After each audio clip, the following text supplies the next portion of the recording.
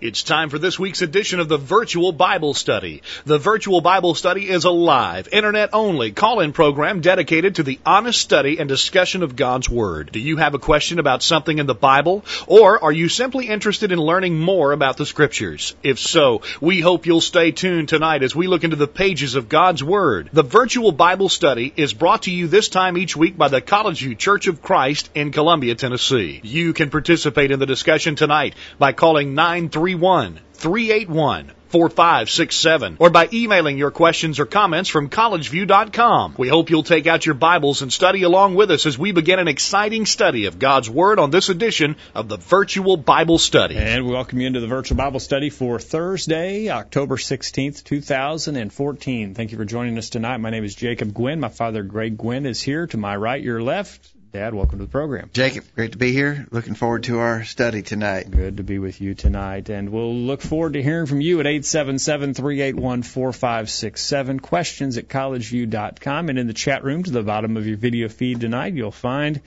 other listeners signed in there where you can comment with other listeners as well. And we'll also look forward to hearing from Stephen, who's behind the controls tonight. Stephen, thank you for coming and helping us out.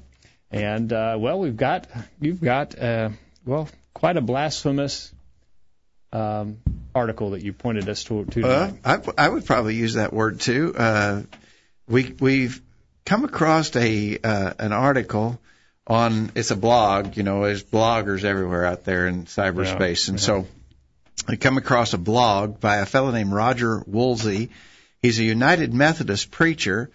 And on his blog, he has written 16 ways progressive Christians interpret the Bible. So it's not how Christians in general interpret the Bible. It's not how conservative Christians interpret the Bible. It's not even just how Christians interpret the Bible. It's how progressive Christians interpret the Bible. In which category he would place himself. Yes, he's certainly a progressive. And in fact, for those who have any misgivings concerning where Methodists stand on interpretation of the Bible, they should read after Roger Woolsey. He's a United Methodist preacher. And so I would think that he would speak somewhat for how Methodists interpret the Bible, but at a minimum, he acknowledges himself as a progressive. We might comment about that, Jacob, just at the very beginning of our discussion. What about progressive versus? He would regard himself as a progressive.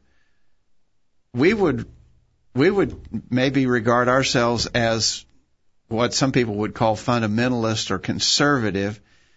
What we want to be is accurate Bible interpreters. Right. And so really, if we're anything other than accurate, we're not what we need to be. But just the very premonition of a progressive, progressive, that very word implies ever changing, moving forward, not staying in a given place. Yeah. Whereas dynamic. Yeah, dynamic in the sense of sort of always changing in the moment. Yeah. We would argue that what we want is to be like the Christians were in the first century. Right. That we want to understand the Word of God the way they did, and we want to make application of the way that they did. Because if we did what the inspired apostles did, what the church did under the leadership of the inspired apostles, that'd have to be right, and it couldn't be wrong to be what they were. Yeah. And so a lot of people would say that's a very I suppose people would say that's a regressive approach. I don't think so, but it's certainly not a progressive approach to the Bible. All right. We'll look forward to hearing from you tonight. You picked out 16, he picked out 16 ways that they interpret the Bible. You've got all of those listed for us in our update list tonight, so I guess we'll just start at the top. Yeah, it was way too many to read ahead of time, but we're just going to comment about those. I want to remind everybody that you could have known of our topic earlier today, and you could have gotten these points, the progressive approach to interpretation of the Bible. We sent these out to our update list earlier today. Today was just slightly before 11 o'clock. It's usually at least by noon on Thursdays. We try to get this update in your email inbox, and you can get on our email list if you'll send us a message to questions at collegeview.com and just put add me to the list in your subject line, and we will do that. What I've put here in this update, Jacob, are just sort of brief little blurbs. Actually, each point was sort of a paragraph. I've got the longer article here, and I also included the link for those of you who got the update. We gave you the link to his blog so you could see it all. So I want to acknowledge that we've just taken a clip of each. He had like 16 paragraphs here identifying these 16 ways that progressive Christians interpret the Bible. We just tried to sort of get the gist of it, or in a nutshell. All right. He starts the article by saying all Christians pick and choose which portions of the Scripture, I guess, they interpret literally. Progressive Christians simply admit this and share how we discern. So he says everybody picks and chooses. He's just, I guess, big enough to admit that he picks and chooses. And we'd say, well, if we're picking and choosing, then we're on the wrong side of the issue as far as God's concerned. Well, again, I would accept that it may be true of us that sometimes we pick and choose. That's not our intention, and it may be the case. And if you could find us being guilty of that, then we need to have that pointed out and identify that to us, and then any unfair picking and choosing that we're doing, what that implies is we choose what we want to do and we leave off what we don't want to do. Yeah. And if you find that to be true of us, then you'd be doing us a great service to show us where, because that's not our intention. And just because your inconsistencies may line up with others' inconsistencies does not prove that your inconsistencies are acceptable. Right. It's a failed attempt to justify yourself that many use, and he's no different in that. Yeah, and I wanted to make clear that we're not claiming that we're perfect in our interpretation of the Bible. Yeah. Or that we've got it all, perfectly figured out. We're trying. That's what we're striving for. We don't deny that that's what we're striving for. Yeah. And I would not deny that it may be true of us that in instances we pick and choose, although that's not our intention, and we're trying not to. Yeah. We're looking for those situations where we may do that to try and eliminate them from our approach. But anyhow, all right. He says, number one, he says that progressive Christians think too many, quote, take the Bible too seriously and read it all literally. No, they think that he says of himself, we take the Bible too seriously, or to read it all literally. Well, he says he can't speak for all progressive Christians, but here's how many progressive Christians approach, discern, and interpret the Bible. We embrace many variations of the view expressed by great Christian thinkers. In other words, these progressive thinkers say, we take the Bible too seriously, we read it too literally. To read it all literally. Yeah. So in other words, if you read the Bible literally, then you're sort of unenlightened and you don't take it seriously. Now, I would say this, though, Stephen. We don't read all of the Bible literally. There are figurative passages, so it is a misstatement to say that we read it all literally. We don't. But I think he's more making he's more insulting the idea that we accept it all as being God's Word. Literally God's Word. I don't think I've ever come across a Christian who denied that there are figurative expressions, figurative wordings, even whole figurative passages, even whole figurative books in the Bible.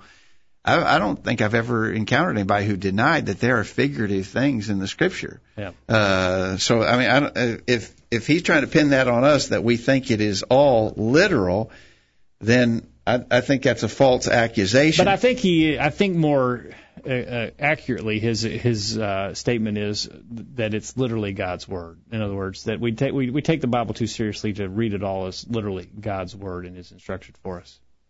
Well, I don't know. I didn't take that statement that way. Okay. I take it that he's saying that we try to be too serious and take the Bible too literally. Yeah. I think that's that is what he's raising. Yeah. Now, obviously, there is a concern about being accurate in discerning literal from figurative things in the Bible, and not everybody is good at that. I mean, there are people who take things literally that should be viewed figuratively, and they end up with some pretty far out theories when they do that. They're not treating the text fairly, and you have to let the context determine whether it's something meant to be literal or stated figuratively. So we understand that is something we have to do. We have to discern the figurative from the literal in the Word of God. Okay. But if the Bible is the Word of God, how could someone say that we're taking it too seriously? Yeah. Well, you got to read the next one to find out why they would think you're taking it too seriously. Before we get to that next one, though, we've got an email from our friend Chris in the UK, and he asked the question I think that comes to mind here: what should we ignore? Yes, there's imagery or colloquial language used, but the thrust of each message is to be taken literally. Right. In other words, there is imagery, there are figurative languages, but the message is to be taken literally. Absolutely. Thank you, Chris, for that. For instance, I might say, here's an example, just an everyday example. I might say, it rained cats and dogs at my house the other day. Yes. Well, I think everybody who knows that we use, and that would be, by the way, Chris, if you're listening in the UK, if you're listening live tonight, that's a colloquialism here. Yes. It rained cats and dogs. I doubt that you use that in England, but if I were to use that here, everybody would understand that I meant, my meaning is not literal. Cats and dogs didn't fall out of the sky, but it was meant to convey the message that it rained really hard at my house. Yes. All right. So when God uses figurative language, we typically use figurative language for sake of emphasis. Yeah. When God uses figurative language in the Bible, it's meant for emphasis, but it is meant to convey a message. It's not meant to be ignored because it's figurative. Yeah. All right, so it's somewhat of a derogatory reference there to us that we don't take the Bible seriously, so we read it all literally. But if we look at his next statement as how progressives view the Bible, it helps us understand why they don't read the Bible and take it literally. Number 2 on it. Go ahead. He says, we don't think God wrote the Bible. We think it was written by fallible human beings who were inspired, not dictated to by the Holy Spirit. Hence, we don't consider it to be infallible or inerrant. They don't believe the Bible is infallible or inerrant. All right. Now, the reason why they're saying that, it was written by fallible human beings who were inspired by, not dictated to, by the Holy Spirit. Well, I mean, that raises the whole question of inspiration, which we have studied on the Virtual Bible Study before. And we don't think that the Bible was produced by dictation. But we do believe that God used the human penman who wrote down the Bible to put down the exact words that he wanted to be there. For instance, one passage about inspiration is 1 Corinthians chapter 2. He says, verse 12, Paul says, "Now we have received not the spirit of the world, but the Spirit which is of God, that we might know the things that are freely given to us of God, which things also we speak not in the words which man's wisdom teacheth, but which the Holy Ghost teacheth, comparing spiritual things with spiritual." Notice, we speak the words that the Holy Ghost taught. Mm-hmm. I think that's really critical. The inspired writers were not just given a general idea and left to express it in their own feeble ways. God gave them what he wanted them to say and made sure that the words that they employed to express those things were accurate. And so it's not subject to human error. Right. And so, well, if you don't believe it's fallible or infallible and inerrant, then how do you determine what is and what isn't? You'll find here as he goes on in his article, there's a lot of human reasoning, a lot of human think-sos that go into determining it. If it is true that the Bible is fallible and errant because human men wrote it, then how can we possibly hope to determine what parts we can trust and what parts we can't, what parts should be followed and what parts should be ignored? It makes the Bible effectively a totally useless doctrine. Stephen, it ends up with us, as it boils down, we have to make up our own decisions on how we're going to live because it has to pass the test of our human reasoning and our fallibility. Right. We don't really know anything about God. Absolutely. That's right. There's no way to know for sure. Yeah. First, Chris in UK has suggested the very familiar verse in 1 Timothy chapter 3. 1 Timothy 3:16. Yeah, 1 Timothy 3:16 is what he's referenced. I actually think we want 2 2 Timothy 3. Yeah, that's why he was throwing me off. He put down 1 Timothy, but he means 2 Timothy 3:16. All Scripture is given by inspiration of God and is profitable for doctrine, for reproof, for correction, for instruction in righteousness, that the man of God may be perfect, thoroughly furnished unto all good works. And so he says, have they read that? It's God's thoughts written by men, and God is not a man that he should be, that he should lie. All right. All right. So I think that's exactly right. We'll take a... Well, go ahead. Go ahead. No, go ahead. We need to take a break, and when we get back, we've got a lot of ground to cover, so we'll step it up a notch. But as you can see, the approach to the Scriptures here of these that call themselves progressive is, one, to discount what the Scriptures teach, don't take it all literally, and don't take it as an inerrant and infallible a word from God, but you sort of pass it through your human filter and your human reasoning to determine what you want to believe and what you don't want to believe. And that is what, he's not in some type of radical, far-out denomination that no one has ever heard of. He's in a very, what would be called a mainstream denomination here in the United Methodist Church. So this is how the religious world today is looking at God's Word, and it explains a lot of the errors that we see. Yeah, when he said that he believes that the Holy Spirit inspired the Word, then I would say he thinks that the Holy Spirit must have done a pretty poor job if it's as useless a document as his position renders it. All right. We're going to take a break. We'll get your thoughts on the other side. Don't go anywhere. The Virtual Bible Study continues right after this. Don't touch that mouse. The Virtual Bible Study will be back right after this. Hello. Hey, Matt. No, I don't have any plans for Friday night. What are you doing? Oh, I won't be able to go with you to watch that movie. Because, Matt, the movie is rated R. Hey, why don't you just come over and hang out at my house Friday night? Great, I'll see you there. Being pleasing to God means that you may have to be different than the crowd, but don't be afraid to stand up for what's right. You just might find that it's easier than what you expect. A message brought to you by College U Church of Christ. Here's some quotes worth pondering. May our memories of kindnesses be long and of offenses be short. You never find time for anything. If you want time, you must make it. If you were going to die soon and had only one phone call you could make, who would you call and what would you say? And why are you waiting to do that?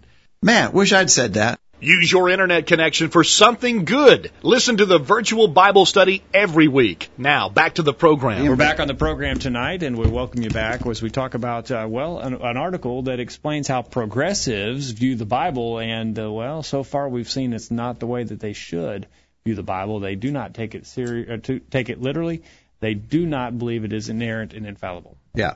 So we got to move quickly here. We got 16 points. He says these are 16 ways that progressive Christians interpret the Bible. So we got to move quickly. The third one has to do with what he calls horrible theology that appears here and there in the Bible. Wow. I think I got to read that, Jacob, to get the gist. I mean, that's one of the longer paragraphs in this whole essay. But he says, while we are aware of the many inconsistencies, notice this, we are aware of the many inconsistencies and contradictions in the Bible.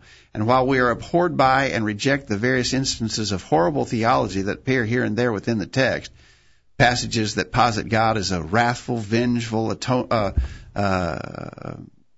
condoning slavery, even ordering rape and genocide, they don't cause us to reject the Bible. Rather, they endear us to the Bible.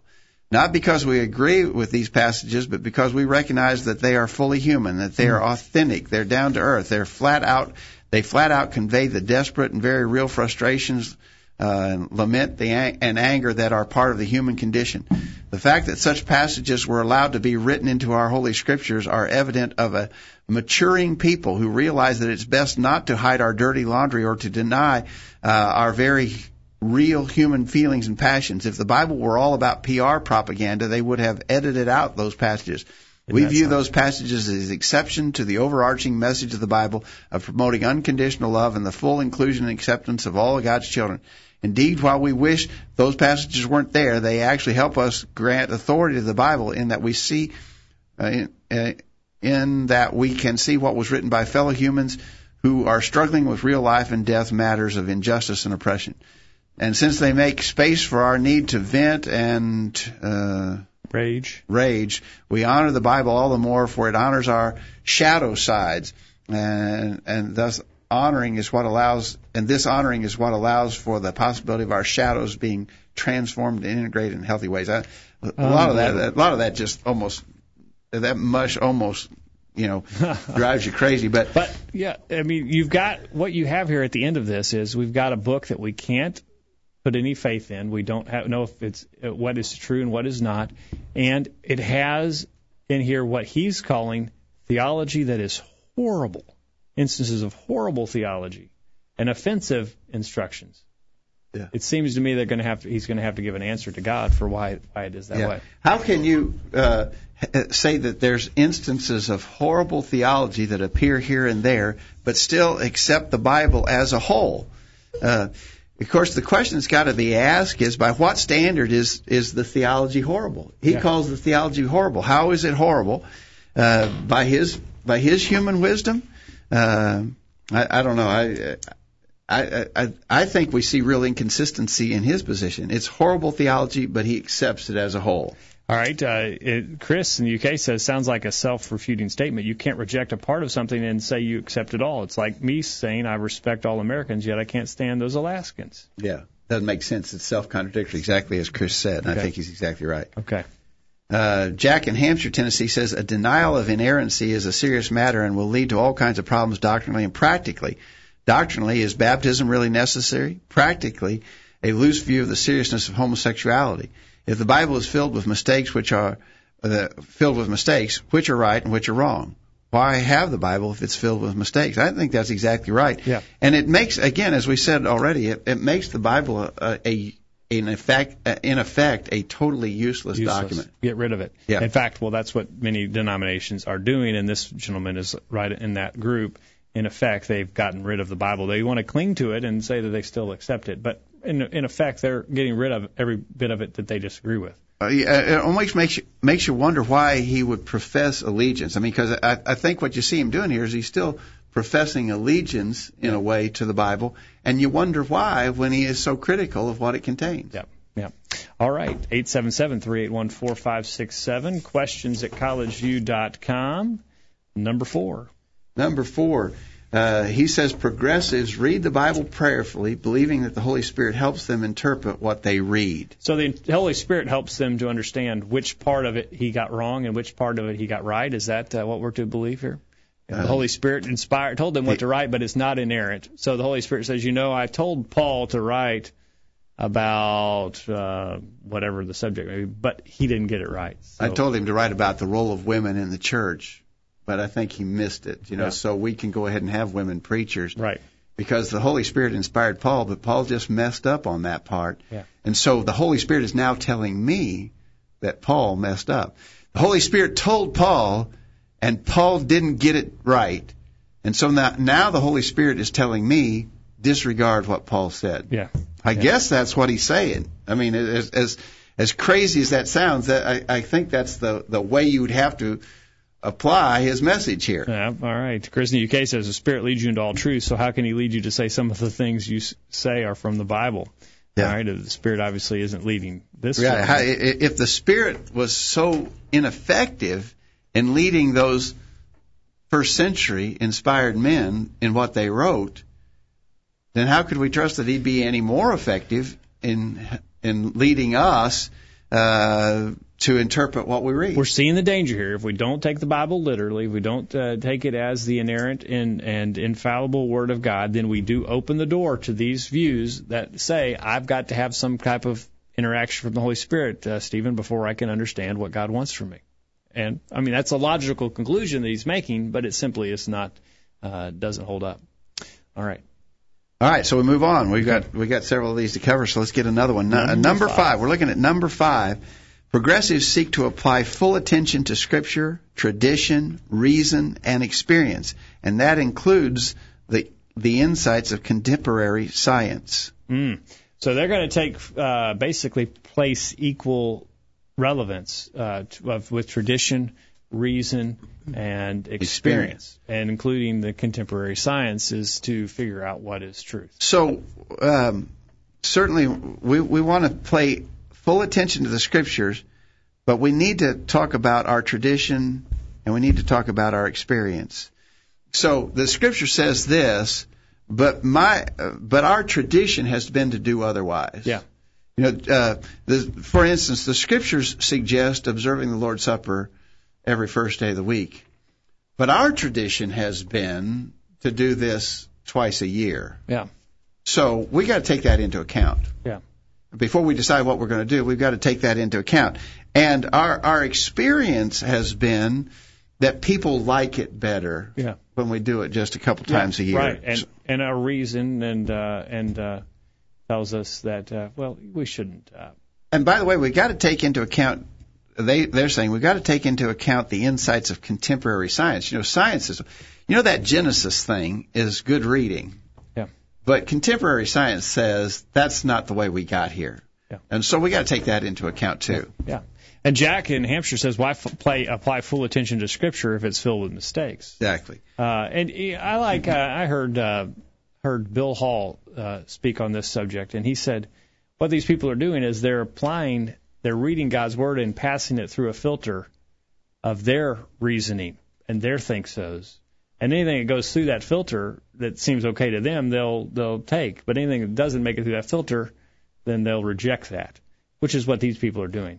But he says, in the end of that, when you take that approach, you have the result of that is you have a God that's no greater than you are, who's telling you to do nothing other than what you would do in and of yourself, and you've brought God down to your level when you do that, and that's what these people are doing. I think that's exactly right.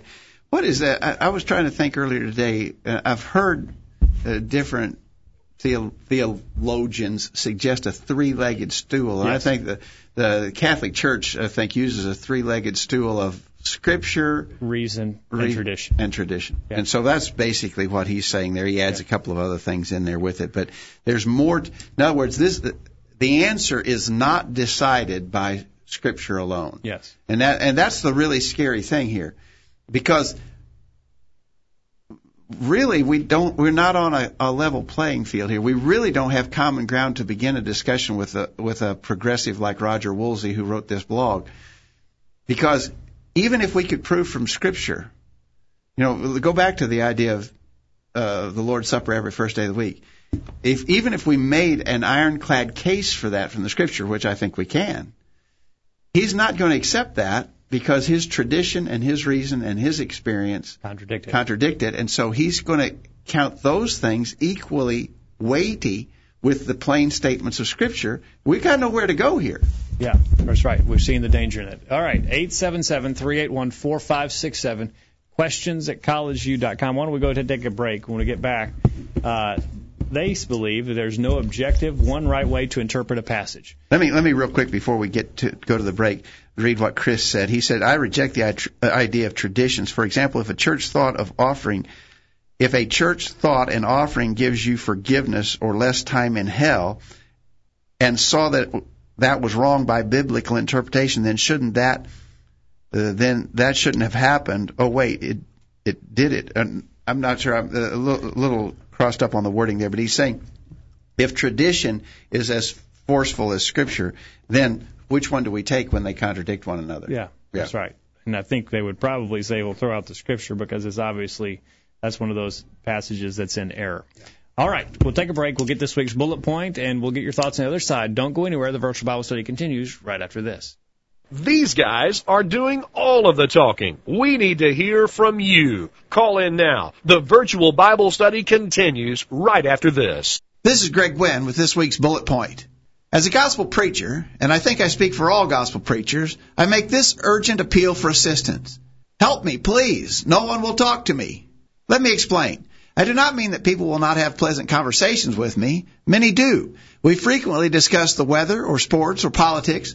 We often engage in such small talk before and after the public assemblies, and sometimes when we meet at the mall or a restaurant. It's not uncommon for brethren to invite me into their home or for them to visit in mine. Of course, we always enjoy these impromptu chats. When I say that no one will talk to me, I have something else in mind. With increasing frequency, I learn of brethren who have heard me teach something publicly with which they do not agree. Instead of coming to me to seek clarification or to correct me for what they believe was error, these folks keep it to themselves or perhaps complain privately to someone else. Others harbor bad feelings because of some personal hurt caused by me, either real or imagined. These things finally come to light months and years later. It is this area that I plead for help. Please, talk to me. If folks will talk to me, and again I think I speak for all gospel preachers, then we can solve such problems. Often these things amount to a simple misunderstanding. I may have been unclear in my teaching, and you may have taken something in a way that I did not intend. If my actions seemed hurtful to you, it might be that your impression was mistaken. If so, when you approach me, we will be able to quickly resolve this matter. Then, of course, there's the very real possibility that I was simply wrong. In such cases, I definitely need you to come to me so that I can repent and seek your forgiveness and God's. His plan works for gospel preachers just like it does for every other Christian. So, help me. Talk to me. If you believe I was wrong, don't hold back. Tell me so. It's the only way we can, quote, keep the unity of the Spirit in the bond of peace. Ephesians 4, verse 3. That's this week's bullet point. Think about it. My name is Alex Dvorak, reminding you to listen to the virtual Bible study every Thursday night at 8 o'clock Central Time. Broadcasting around the world with truths that are out of this world. The Virtual Bible Study. Take it away, guys. We're back on the program tonight. I want to remind you this program is brought to you by the College View Church of Christ in Columbia, Tennessee. Find out more about us by visiting our website, thevirtualbiblestudy.com, and we encourage you to contact us at any time. questions@collegeview.com is the email address to use, and we would look forward to hearing from you with any question you may have or any suggestion for future editions of the Virtual Bible Study. All right, we got to move quickly, Jacob. We've covered 5 out of 16, and we've taken half of our time already, so a little quicker. Some of these are going to be a little easier to comment about, but some are just pretty far out there, and it's amazing. Number 6, progressives believe that there's no objective one right way to interpret the Bible. Oh, I think he means by that he believes the Bible is inerrant and we ought to be listening and doing everything that it says. No, that's not what he believes. Oh, that's the way I interpreted that. Does that mean that's right? No, he says there is no one right way to interpret the Bible. So I have to allow that you are free to interpret the Bible as you see fit, and I interpret the Bible as I see fit. But I can't interpret his statement the way that I see fit. Okay.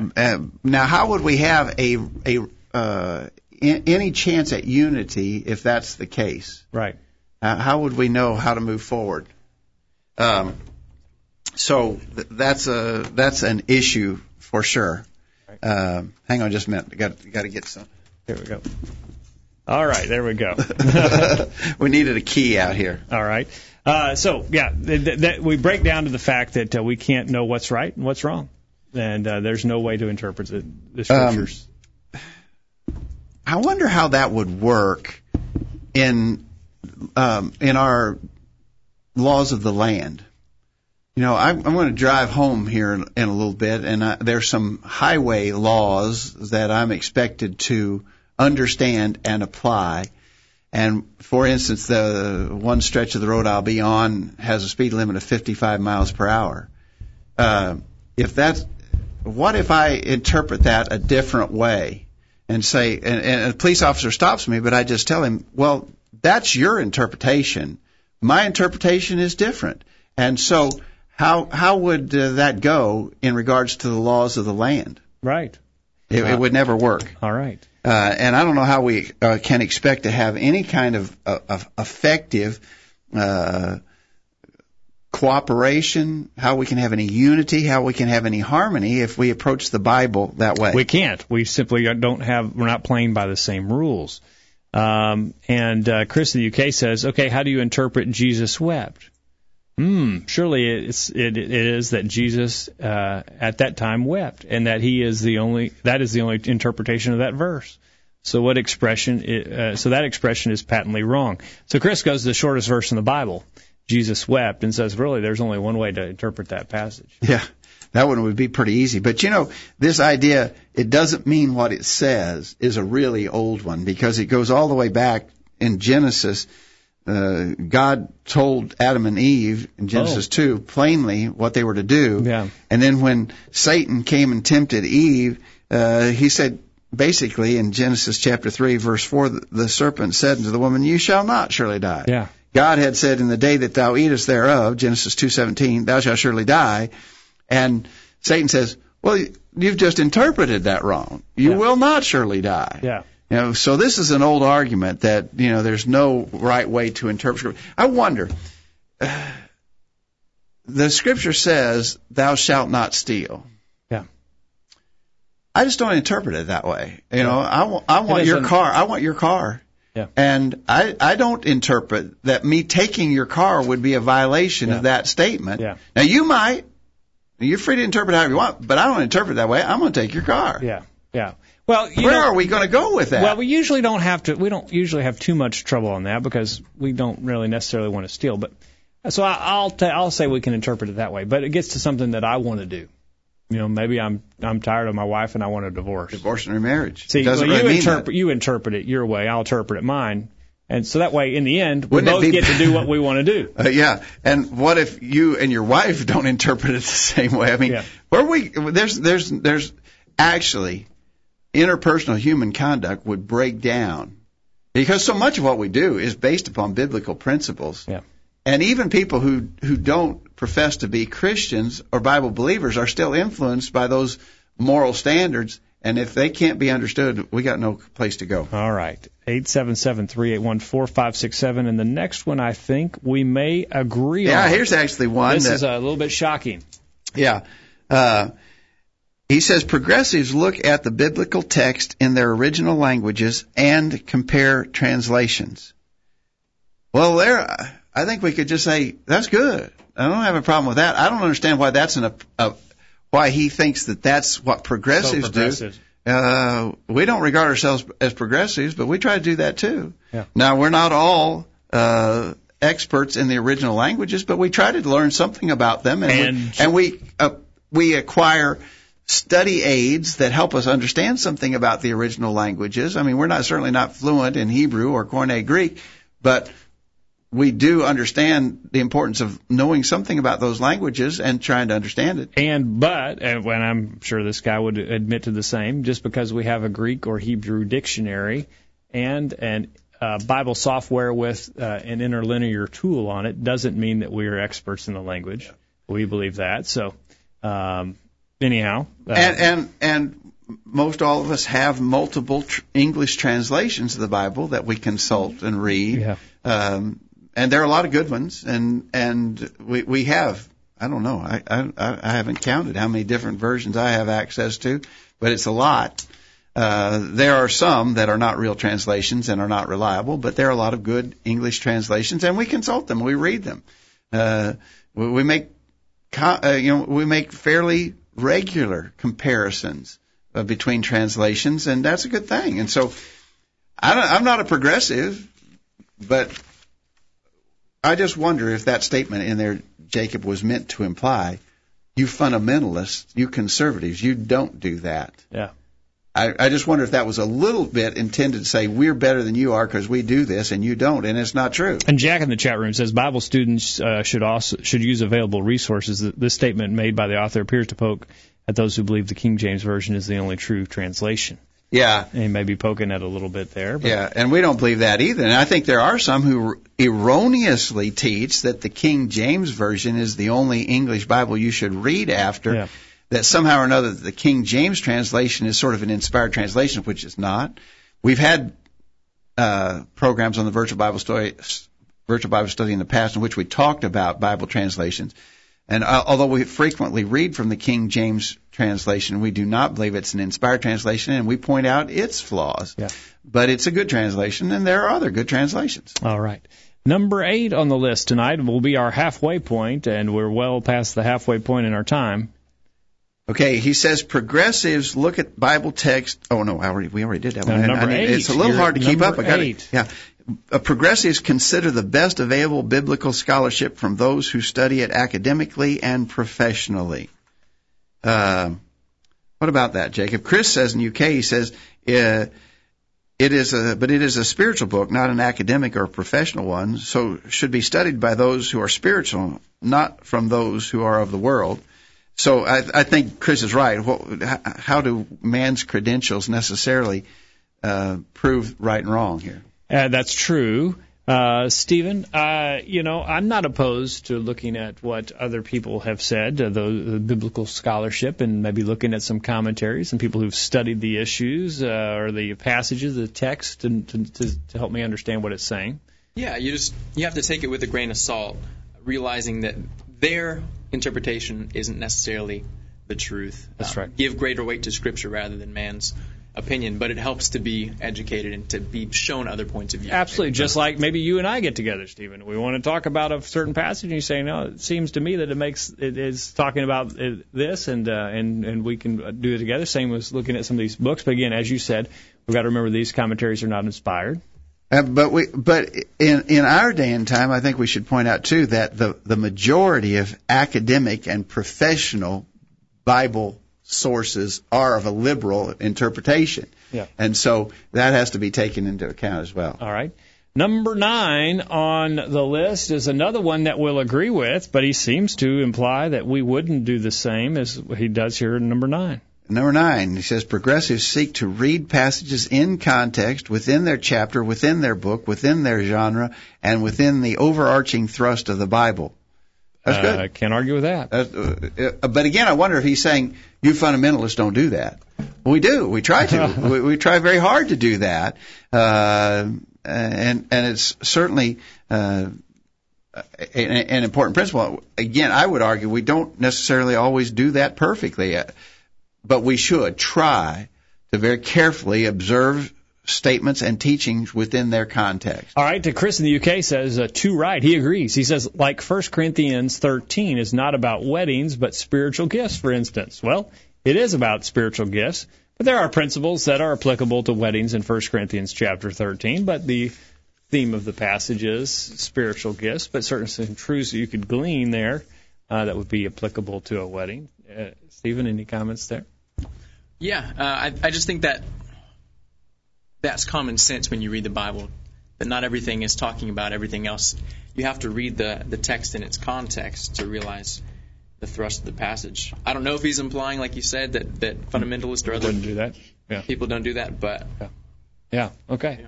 All right, so again, we can agree. I'm kind of surprised that we do, but we can agree on that. Yeah, let's read things in their context. Let's make one of the things we have to be careful about is what is sometimes referred to as proof texting, because you can take a statement out of its context and you can have it say something that was never intended. Yeah.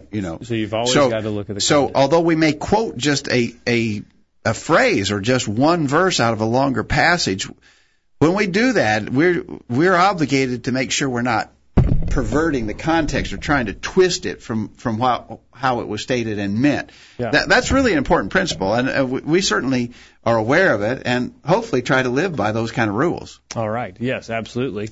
And you come across instances where people do take, well-meaning people, trying to teach the truth, do take passages out of context, so we've got to be careful about that. Yeah. All right. All right. Let's get one more here before our break, Jacob. Number 10.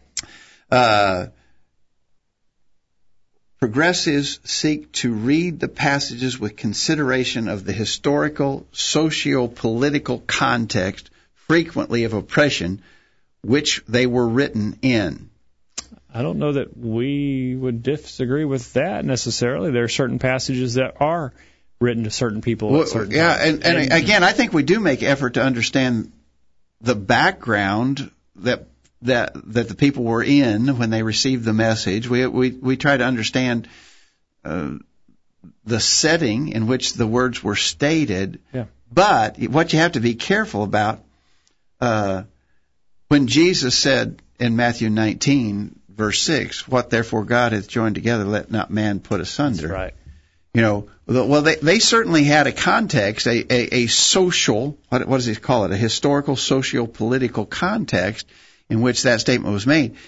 But it would be wrong for us to say, well, we're not in the same setting they were in. We're not in the same socio-political context that they were in. Therefore, that rule about not dissolving marriages at a whim should not apply to us. Yeah. Yeah. I think that's the danger of that. Certainly, we try to understand the times that the Bible was written in, the people, what they did, how they lived, what things were impacting their lives, the kinds of oppression maybe that they were suffering. Yeah. We talk about that a lot. But not to discount the truths, but to understand them more thoroughly. For instance, here's one that we might look at, Matthew 24, verse 16. Then let those who are in Judea flee to the mountains. Let him who is on the housetop not go down to take anything out of his house, and let him who is in the field not go back to get his clothes. Now, those would be very confusing verses for us to read unless we understood this context. And it was talking about the times that they were living in then. And it was talking about the coming of the Romans and the destruction of Jerusalem that would follow. But we could make an application of the principle, and that's readiness, constant readiness. Yeah. And again, he may mean more than we mean, but we understand that principle. But I think he may take it further than we do to discount certain Bible teaching if it doesn't fit our current day. The principle they're trying to state, I think, is we live in a different day and time, and therefore we got to take a lot of what the Bible says sort of with a grain of salt because it was written to people who lived in a different place and time. All right, we're going to go to the break, and we get back. We got 6 more things to talk about, so just a few minutes on each. We'll talk about this. It will continue. It's interesting. As he's making his observations, we see what the result of this is in his postscript to this article. He says, employing this approach leaves me with no question in my mind that homosexuality between consenting adults in a committed, monogamous relationship is not sinful. So that's the kind of justification you can get with an approach like this to Scriptures. And so we'll take a break. We'll get your thoughts on the other side. Don't go anywhere. The Virtual Bible Study continues right after this. Did you hear what they just said? Call in during this break and let everyone know what you think. The Virtual Bible Study continues after this announcement. Hi, I'm Wade Shelton. In 1 Peter 3:15, the Scripture says, "But sanctify the Lord God in your hearts, and be ready always to give an answer to every man that asketh you a reason of the hope that is in you, with meekness and fear." You see, we believe here at College View that we should be ready always to give an answer to every man that asketh. And I believe that we are dedicated to this cause. That's why we here at College View bring you the Virtual Bible Study each week. Our hope is that you will join us each week here on the Virtual Bible Study in hopes of strengthening your faith, so that you will be ready always to give an answer to every man that asketh you a reason of the hope that is in you. Please join us here every Thursday night on the Virtual Bible Study. I know that it's worth an hour of your time. We're tracking the trends on the Virtual Bible Study. Among mothers with children under age 18, the share saying they would prefer to work full-time increased from 20% in 2007 to 32% in 2012. At the same time, the public remains conflicted about what is best for children. Among all adults, only 16% say the ideal situation for a young child is to have a mother who works full-time. A plurality of adults, 42%, say mothers working part-time is ideal, and 1/3 say it's best for young children if their mothers do not work at all outside the home. That information is via Pew Research. The Word of God says in Titus 2, beginning verse 4, encourage the young women to love their husbands, to love their children, to be sensible, pure, workers at home, kind, being subject to their own husbands, that the Word of God may not be dishonored. We're waiting to hear from you. Call in right now and join in on the Virtual Bible Study. Now, back to the program. We're back on the program tonight, and we appreciate you joining us. During the break, Stephen, you had some interesting observations about what you think might motivate this approach to Scripture. Yeah, and I'm not exactly positive. I don't know the person himself, but it seems like in the progressive culture or the progressive group, people might not have a deep commitment to the truth. Maybe that's not the reason they're taking these approaches to Scripture, but rather they had some emotional disconnect or discomfort with what was taught, perhaps by the fundamentalists or conservatives. Maybe that's their motivation for approaching the Bible. They don't like the consequences of the exactly. And I think you're right, Stephen. And I think they're kind of a little bit put out with those who are trying to interpret and apply the Bible as carefully as possible. And so they see this as maybe I don't mean to judge this unrighteously, but it's almost like we're a little higher, we're a little nobler, well, we're doing a little better than you are. You do sense a lot of pride amongst folks like this, and that they've sort of decided, well, they know better than what the Scriptures teach, and they're going to take their view over what the Scriptures teach. All right, let's go real quickly here. Number 11, progressives employ a hermeneutic, that is an interpretive lens of compassion, love, and justice that allows the spirit of the law to trump the letter of the law. That basically says if we don't think it's compassionate, loving, or just, we are not going to listen to what the Scriptures teach. You hear that expression a lot. That people favor the they want the spirit of the law over the letter of the law. It's interesting that that's never taught in Scriptures, right? that the spirit of the law trumps the letter of the law. Jesus, for instance, said in Matthew 5:19, "Whoever then annuls one of the least of these commandments and teaches others to do so shall be called least in the kingdom of heaven." Oh, wow. In other words, Jesus didn't say, well, there's some that are real important, and there's some are not so important, and you can just disregard the lesser important ones, especially if they don't fit with your lens that you're looking through. And Jack says, if you use an interpretive lens of love, this sounds good, but ensure you take all passages into account and realize that none of these passages will contradict each other. If it does, then you've interpreted the passage incorrectly. Exactly right. And none of the passages contradicts the true sense of love, God's love, as is revealed in Scripture. Right. In other words, in 1 John chapter 2, verse 3, "Hereby we do know that we know him if we keep his commandments." Oh, I especially want chapter 5, I think. In 1 John chapter 5, verse 3, "This is the love of God, that we keep his commandments, and his commandments are not grievous." And so it's not man's notion of love. It's God's true representation of love as it's taught in Scripture. And here's the fact that we use when we interpret Scripture. God knows compassion, love, and justice far greater than we do. And we're going to take his direction on how we should behave in order to have that compassion, love, and justice. All right, let's go quick. Number 12, progressives give greater weight and priority to certain texts over others. And he goes on to list what those texts are. In fact, he ranks the Gospels in certain order as to which ones he thinks are more valid than others. Yeah, of course, that leaves us, again, in a really precarious spot, because how do we know?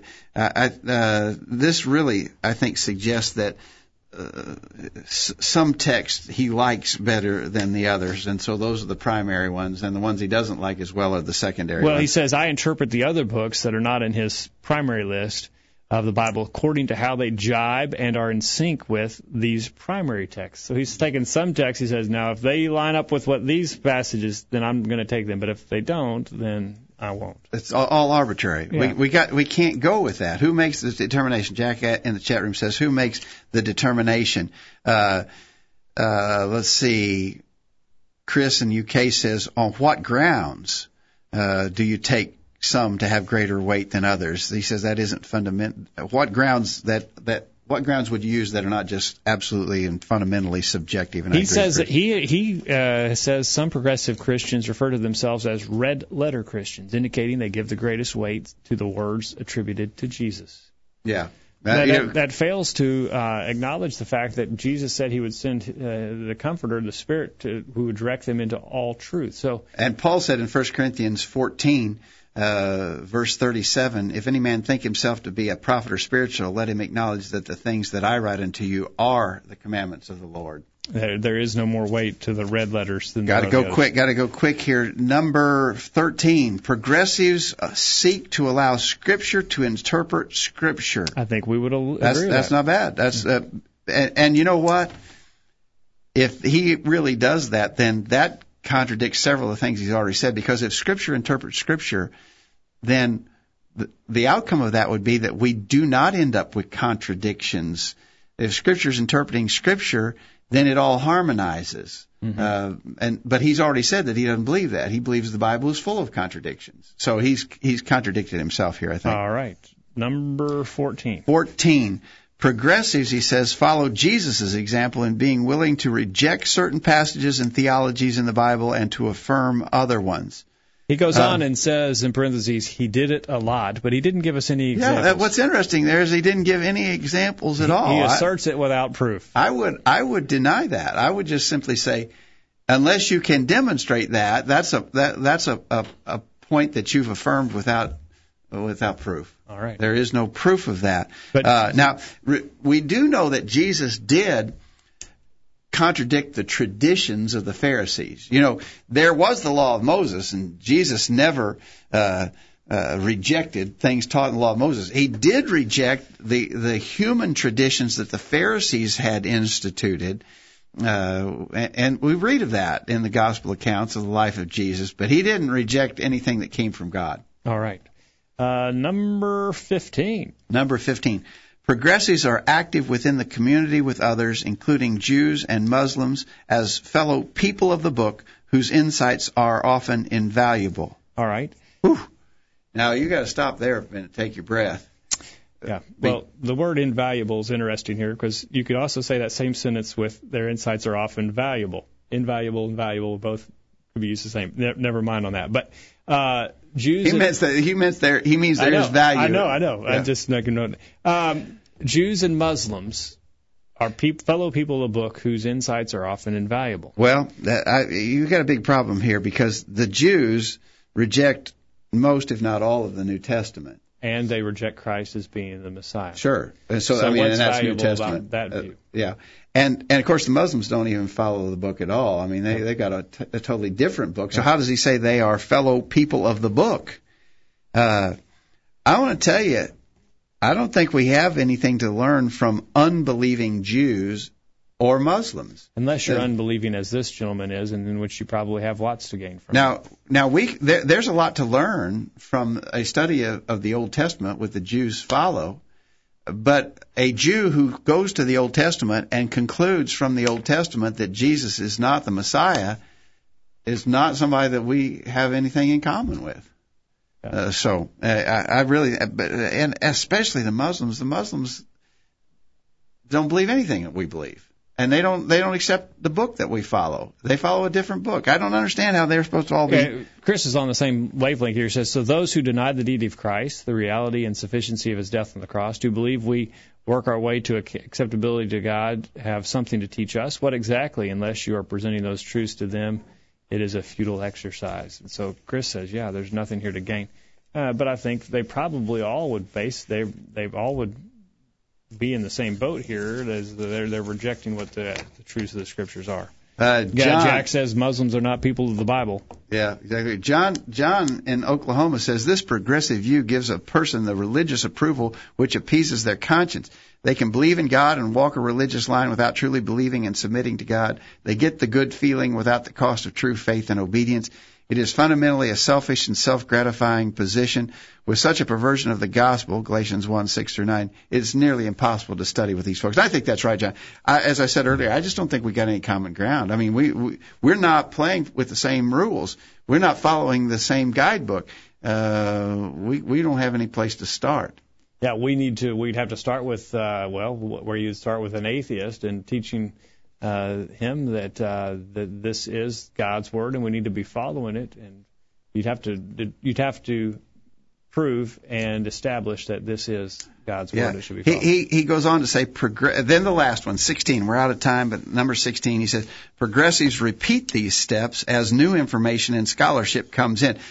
So no, he's gone 1 through 15, and then his last point is, we'll do it all over again if something new comes in. In other words, if we were wrong the first time, we'll do it all over. In other words, he's saying everything I just said probably isn't right, and in the future people will look back and say, no, we're doing it different again. You left yourself with basically, and Stephen, there's no way to know. There's no way to be certain that I'm doing what God wants me to do. Yeah, I think you're exactly right, and especially it was number 6 that says there's no objective right way to interpret a passage. In that instance, he just threw out everything he said. There's no truth. Exactly right. There is no truth. That's right. And again, just to emphasize a P.S., and Jack in the chat room references this P.S. P.S. to his blog, employing this approach that we've been talking about in the program tonight, this way progressives interpret the Scripture, employing this approach leaves me with no question in my mind that homosexuality between consenting adults in a committed monogamous relationship is not sinful. Well, I'm not surprised to see him come to that conclusion. Now, he can question everything in the Bible, but he has no question here that he's for sure that it is okay. But now, I could following his approach that he's laid out here, I could say that I am absolutely positive that there's nothing wrong with bestiality or stealing. He says, but he makes it's got to be between consenting adults in committed monogamous relationships. How does he get to say it's got to be how does he get to set those rules? How does he get to establish those rules? Yeah. Why does it have to be monogamous? That's arbitrary on his part. My reason and experience tells me it shouldn't have to be that way. Yeah. So we really have when you open that door, when you go down that road, and you begin to, if you do it on one thing, then you've got to throw the whole Bible out.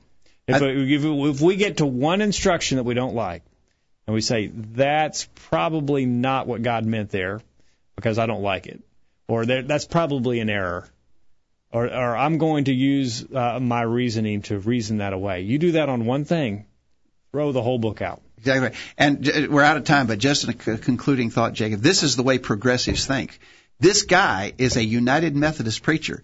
If we have any Methodists listening, I think you should be aghast that this is the thinking of your leadership. But I believe he's accurate. I think he's been very honest. I think he's really exposed his inner thoughts on this matter of how to use Scripture. Is that what you want? Is that the way you think Scripture should be applied? I think Methodists and other mainline denominationalists, because most mainline denominationalists would be right in line with this, you got to realize that just opens the door to anything and everything men decide to do. Yep, and why waste your time reading the Bible? You might as well read any book, because you could glean so-called truths out of any book, and you could have just as much confidence in them as you would in the Bible, because you have totally discounted the Bible. You might as well throw it out. It's not worth the paper that it's printed on if you believe, like this gentleman does, that the words are not inspired, they're not inerrant and infallible, and that there's no way to know for sure that you're interpreting them correctly. Exactly right. All right. Well, it's been a good discussion tonight. Stephen, thank you for taking time out of your schedule to be here. Appreciate you being here. And, Dad, thank you for your time. Thanks, Jacob. Thank you for listening. We hope you benefited from our study and discussion of God's Word. If you've got any questions about what we've said, we encourage you to contact us, questions@collegeview.com. And we encourage you to be back here this time next week for another edition of the Virtual Bible Study. And in the meantime, we encourage you to put God first in your life, study His inspired Word, the Bible, and live by it every day. You'll never regret it. Thanks for listening to the Virtual Bible Study, brought to you by the College View Church of Christ. The College View Church of Christ meets at 1618 Hampshire Pike in Columbia, Tennessee. If you are in the Columbia, Tennessee area, we encourage you to worship with the College View Church of Christ on Sunday mornings at 9:30 and on Sunday evenings at 6 o'clock. The College View Church of Christ also welcomes you to attend their Wednesday night Bible studies at 7 o'clock. If you have any questions about something that was said on tonight's broadcast, or would like more information about the College View Church of Christ, please call 931-381-4567. That number again, 931-381-4567. Or for more information on the internet, visit collegeview.com. Be sure to tune into the Virtual Bible Study this time next Thursday for another informative study of God's Word.